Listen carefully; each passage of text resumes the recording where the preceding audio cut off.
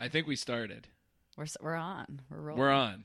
In case you're wondering, I'm Dr. James Diem. Some people call me Jimmy, and I'm joined by uber talented, my co-host, Dr. Roya Habibi. Roya, how are you? Jimmy, I'm great. Thanks for the welcome. So what's going on? We're meeting here. We're doing this podcast. Thank you, Valley Contacts. What are we doing here? Valley gave us a pretty awesome experience to be able to start this podcast. The idea is that, I'm on the West Coast, which is the best coast, and you're on the East Coast. Nice. Two different optometrists practicing two different ways. We do have a common thread here and there, but the idea is that we're going to just chat about different things going on in eye care, complain about our common problems, and just Hopefully have a lot of fun doing it. absolutely. Ultimately, you know what? It's funny that you say that because I think a lot of times we're out there in our daily work, whether we're students, whether we're doctors, whether we're retired. Sometimes you might say, I don't know, is optometry really the thing that I wanted to do? But, that kind of leads me to the question of how did you get into optometry in the first place? You were born, and when you were born, you said, I am going to be an optometrist. I'm going to help eyes. Or was this something that came on later in life? So that, it's just a little bio. Like, who are you and how did you become an optometrist? And just tell us a little bit more about yourself so we know who we're talking to here. Optometrist sort of fell in my lap in a way because originally I was thinking about going to med school. I was doing the whole pre-med route, got cold feet after taking the MCAT, and then realized, hey, is this really what I want? So I took a year off, moved to Charleston, South Carolina, just lived it up at the beach, lived my best life out there. Some days I just think, should I have gone back and done that instead? Just continued a beach bum lifestyle. But anyhow, I shadowed an OD when I was at home, just kind of picked one out of the phone book. Because actually, believe it or not, I had never been to the eye doctor previous to optometry school. Come on. I know. What % of students in your class do you think had never been to an eye doctor? Do you think were you the only one? Of my class, I think I know there were around 65 of us that graduated, and I believe 2 or 3 total had not been to the eye doctor.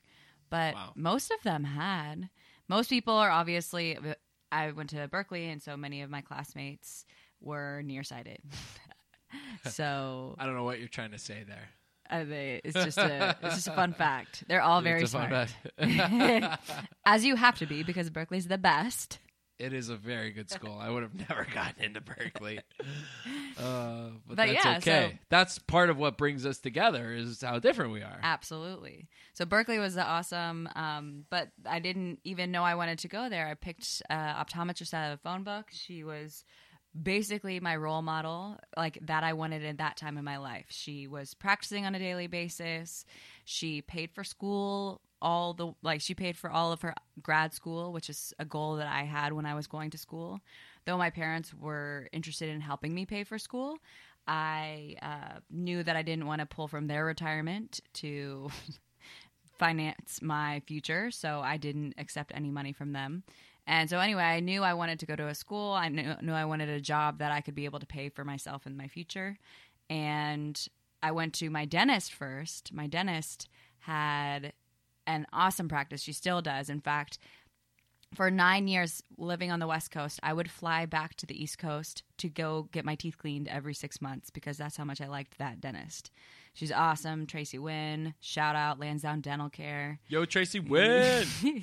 But anyhow, I went there, shadowed there, and she told me over lunch break to take a longer lunch because Mr. So-and-so coming in was kind of grouchy and it was a good one to skip. And that was when I realized dentistry was not my thing. But the doctor I mentioned previously, she just had such an easy life, it seemed. Though I didn't really realize what she was doing, she had a really good interaction with all patients, new or returning.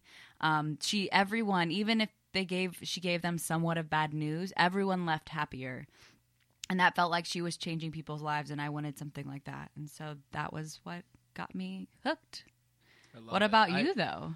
I often say that. Well, thank you for asking. I often say that, changing people's lives one eye at a time. I'm in a practice right now I absolutely love and adore.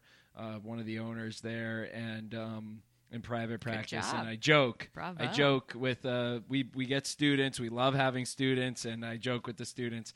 All right, when they come in the office for in the morning, I say, all right, you ready to save some lives? And they giggle at me, but I think it's true. I think we have the opportunity to really make a big impact on people's lives, and ultimately that's how I got into it. Like you, not too much different. Wanted to get in the medical field, the healthcare field. Didn't know exactly which one. Went to a small little high school. Thought I'd be a doctor of some kind.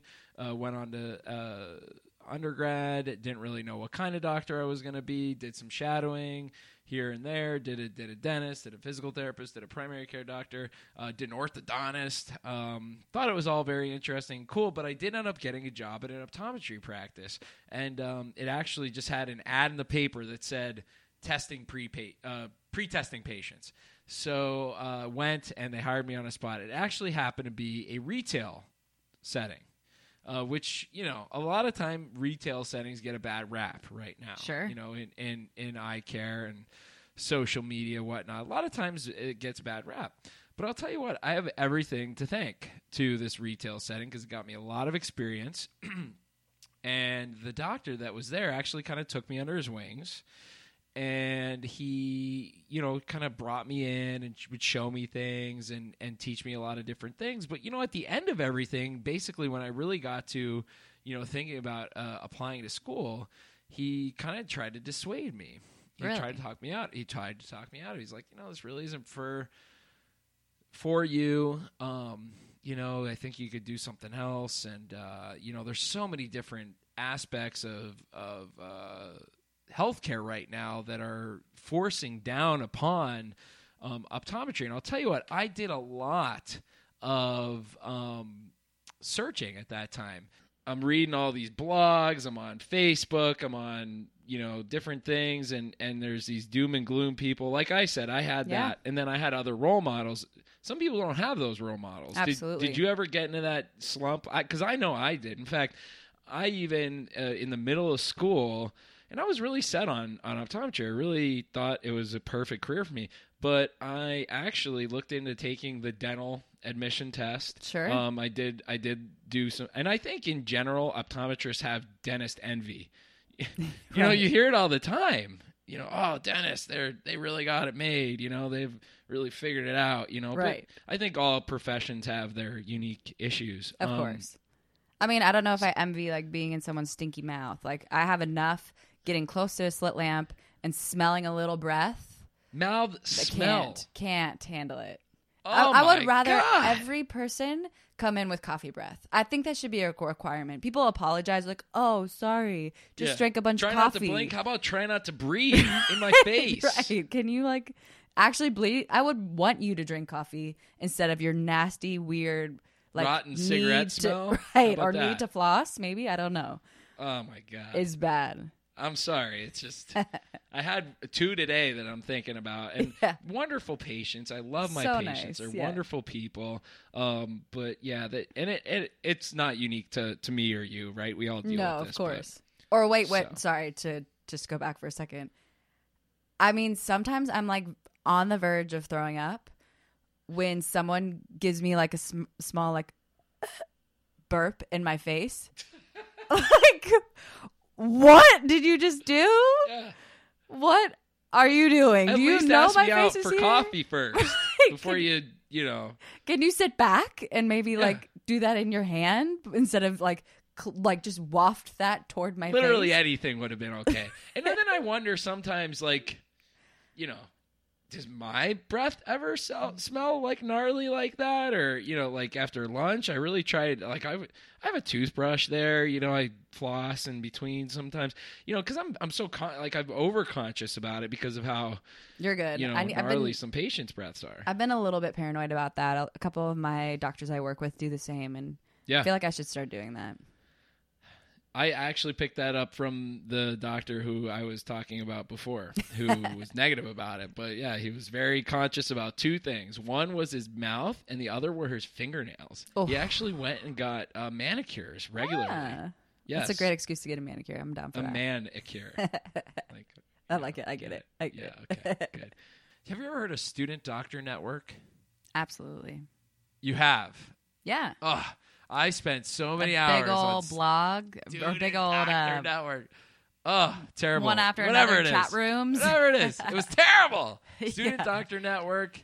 Biggest OD group Wire, of glass half empties that you've ever Oh seen. my God, True it or was false? terrible. But I just was constantly looking on there because it's such a huge investment of your future and your time and your money. And so I was really, really concerned of whether or not this was going to be a good idea. So anyway, I went and I shadowed a couple other ODs, and just like you, I had a wonderful experience. You know, this private practice doctor who's just doing things the way I was like, wow, this is what I'd like to do. This is an awesome opportunity. So, make a long story short, I applied to PCO, went to PCO, and upon graduation, swore I would not return to my hometown, and here I am in little northeastern Pennsylvania with my beautiful wife, 18-month-old daughter whom I love dearly, and a little boy who I just can't imagine a world without. So it's a just total whirlwind, and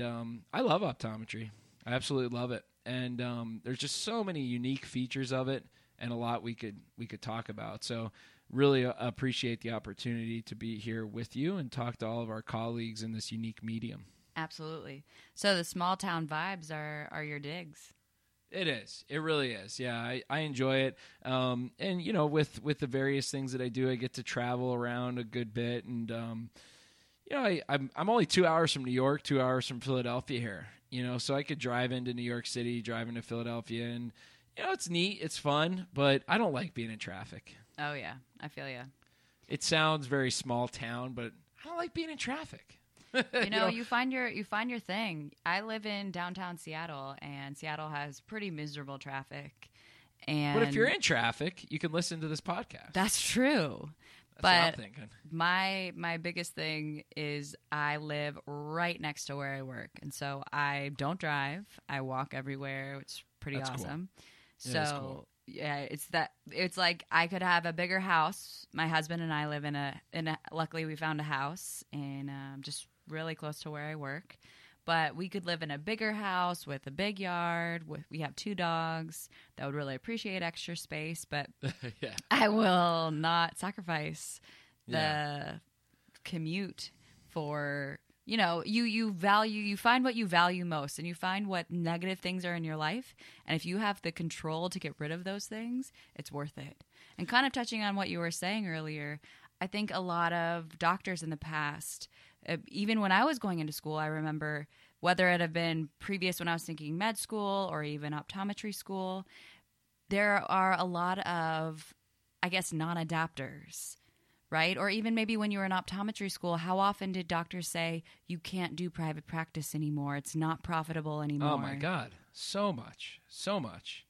The Yeah. skeptics. And you'll read that on a lot of different of these mediums that are out there. Yeah, and I'll tell you what, here we are, 2 relatively new grads within Yeah. about 5 years of practice or so, and I think I didn't do anything magical, No. and we're making it work. We're making it work, Absolutely. but I do think it takes dedication, it takes focus, it does take sacrifice in some regards. And I think that what we just talked about is a really great topic for one of our future shows. And I'm promising to all of you out there, especially our new grads and students, one of the things we're going to talk about in just a couple episodes is, how do you come up with that? How do you come up with what you want to do? Absolutely. Where you want to be? And what's most important? Do you want to be a glaucoma specialist? Do you want to be a scleral lens specialist? Do you want to be a brain injury specialist? Or do you want to live in New York City? And those, and those 2 things might not be able to exist. Or they coexist. could. It's possible. I think It's a lot of possible. people think that one job has to be their one and only job. And I think, kind of touching to your point, dipping your feet in a couple places too, whether it be dipping your feet in a couple cities or Right. into a couple types of offices is very valuable as well.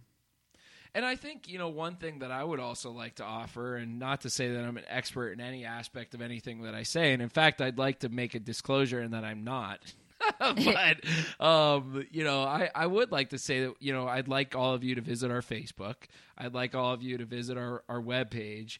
And we'll have contacts on there. And if you do have questions about anything that we talk about, please, shoot them to us. Absolutely. I'd Reach love out. to help you out with, navigating purchasing a practice or talking about marketing a scleral lens practice within a practice that exists and various things that I've done.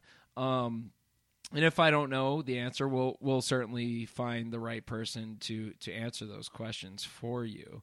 The purpose of what we're doing here today, though, is just kind of introduce you all to us and to this podcast. So with that, I think it would all be very important for you to know what Roya's eyeglass prescription is. So Believe what it is or not, I mean, you probably can guess considering the fact that I'd never been to an eye doctor before, but I am a very strong hyperope. A nice plus one and a quarter, depending on how dilated I am. Nice solid hyperope. Wow. Yes. It says a lot about you. Like, I have to Oh, yeah. say, I would have ever pegged you for a hype rope. If I would have guessed, I would have What? said you were -6. No. Yes. No. Nope. Yes, I would have said you were -6 because you're very determined. You're very driven. It seems like you You just, don't know many what hype you want. ropes. I think hype ropes in general. Hype ropes are usually like goofballs, like me. No. I'm a hype rope. Yeah, I would that's have right. guessed that you were a -6 With crazy astigmatism, like some weirdo. and that gets to a very good point, right? Like, do you not classify people by their prescription? Like when you're seeing them, like, Oh, yep, that yes. totally makes sense that you're +8. Oh my god! Totally when makes people sense. come in, I mean, it seriously just makes me cringe when I get a +150 not wearing +2 readers, but that's all they do. Come in and they're like, I can see everything, I just can't read, and you're like, oh, do I really, really need to tell you everything right now? You don't know, why are you going to to go fight through me on this? everything? Because You're you don't. giving them an optics class right there. Right. Here's the focal point. It's in Right. behind your eye when you're a hyperope, and in front of your eye when you're a myope. And it just makes total sense to you, but everything you're saying is just going pew, pew, pew, right by you. Yes. When people are like, I'm just farsighted, and when I pull out the word far, they're like, well, am I farsighted or nearsighted? And you're like, oh God, are we really going there? Yes. Do you even know what that means? Why are you even asking? Why do you care? Why is that a term that's become Dr. cool? Habibi, what is my vision? Or when Right? someone asks you, they have a ton of astigmatism and they're like, what's my prescription now? Will you read me the numbers? And you're like, you don't even No! know what I'm talking about. Yeah. No. No, I won't do it. No. 2020. You're I'll print it out 2020, for you. correct. You can go You're look at not it at the legally front. blind. Don't worry about it. So we're both emmetropes. Well, you're a little hyperopic, and I'm a little hyperopic, but I kind of consider it a functional emmetrope. If you Absolutely. will. Do you have Functionally glasses? perfect. Yes. In fact. No, this is a funny story. Really quick detour. Please. Back at Berkeley, we're sitting in our visual Good old Berkeley. vision science. We were in the stacks reading about vision science. We're just perfecting everything about us just to be as good as we are as a school, right. We got to keep Go Bears. all our numbers up. Yep, go Bears. Like that. Anyways, we're in the visual science lab with these super nerdy, brilliant researcher who's collecting Nearsighted some sort people. of data. Exactly. Collecting some sort of data on wavefront analysis of the eye. They're doing these wavefront barometry or whatever, however you say that, on the eye, measuring how optically perfect your eyes are. Okay? So we're sitting in front of this machine that kind of looks like, I don't know, OCT or something. And the researcher turns to me and he says, what are you wearing? And I go, I don't know, like a purple shirt. What do you want? What do you want from me? He was asking my prescription, like contacts. Or... Oh, okay. Whew. I was getting a little. I was like, whoa. Everyone in What the are they room talking knew what about he here? was asking, but me. I don't know, like a purple sweatshirt. You didn't have any contacts. None. Yeah, none. Wow. Oh, by the way, in my group of 65, I have the most perfectly made eyeballs. Just FYI. My eye brings light to a almost point. That is no coma in my eye. That should be on your gravestone. My eye brings light to a perfect point. It's just, it's prophetic in a way. It's interesting because I used to joke with, we talked offline a little bit about, your normal course through school, or some people take breaks and that kind of stuff. And I didn't mention this before, but I took a little break in the middle of school. And so there were a couple of us that took a little break in school. We all sat in the front row, and I had a friend who would sit next to me. Her name is Abby Brubaker. Hello, Abby. Hey, Abby. She's not Abby Brubaker anymore. She's Abby Crawford. She and I would joke because she was a -8. And I would say, I'm an emmetrope, I'm spherical, I'm ortho, everything, just perfect eyes. Sorry. So it's funny. I think you and I we were doppelgangers. Yep. You were at Berkeley. I was at PCO. Yep. So anyway, good stuff. Yin and yang, perhaps. I think it's true. So, we're here. I'm in a private practice. Yeah, tell me about your practice a bit. I know that you are now a co-owner. Props. Yes, I am. Thank you so much. And it's fun, and also not fun at the same time because we have to, deal with different things that you didn't have to deal with. I fired somebody today. Oof, ow. And I mean, I'm not, certainly not, that's not a braggadocious thing to say. It's just something that, you got to deal with from time to time. And True. So anyway, yeah, we have 2 offices, 5 ODs together. We have 2 MDs that come in, a cataract surgeon, cornea doctor that comes in once a week, and a retina specialist that comes in once a week. Cool. Yeah, really nice practice, and happy to be a part of it. What about you? So I joined a practice 2 years ago in the Seattle area, and I'm one of 16 doctors at 4 locations. It's a mostly ophthalmologists are in my group, and most of the ophthalmologists are surgical specialists. So the only specialist we do not cover or specialty is neuro. We've got a retina, glaucoma, 2 cornea surgeons, pediatric ophthalmologist. What am I missing? Did you say plastics? Plastics, yep. Yeah, so it's pretty awesome because I feel like I almost work in a VA, sort of. That's sort of the vibe that's most familiar. But it's a private practice, which is nice because I have my own little practice, and my niche is kind of medical contact lenses, dry eye, and then I do general care as well.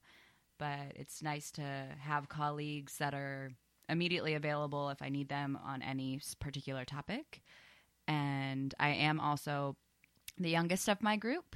There's a couple that are similar to my age too, but everyone else is basically 40 and up, which makes me kind of like the whippersnapper of the group. You're the whippersnapper.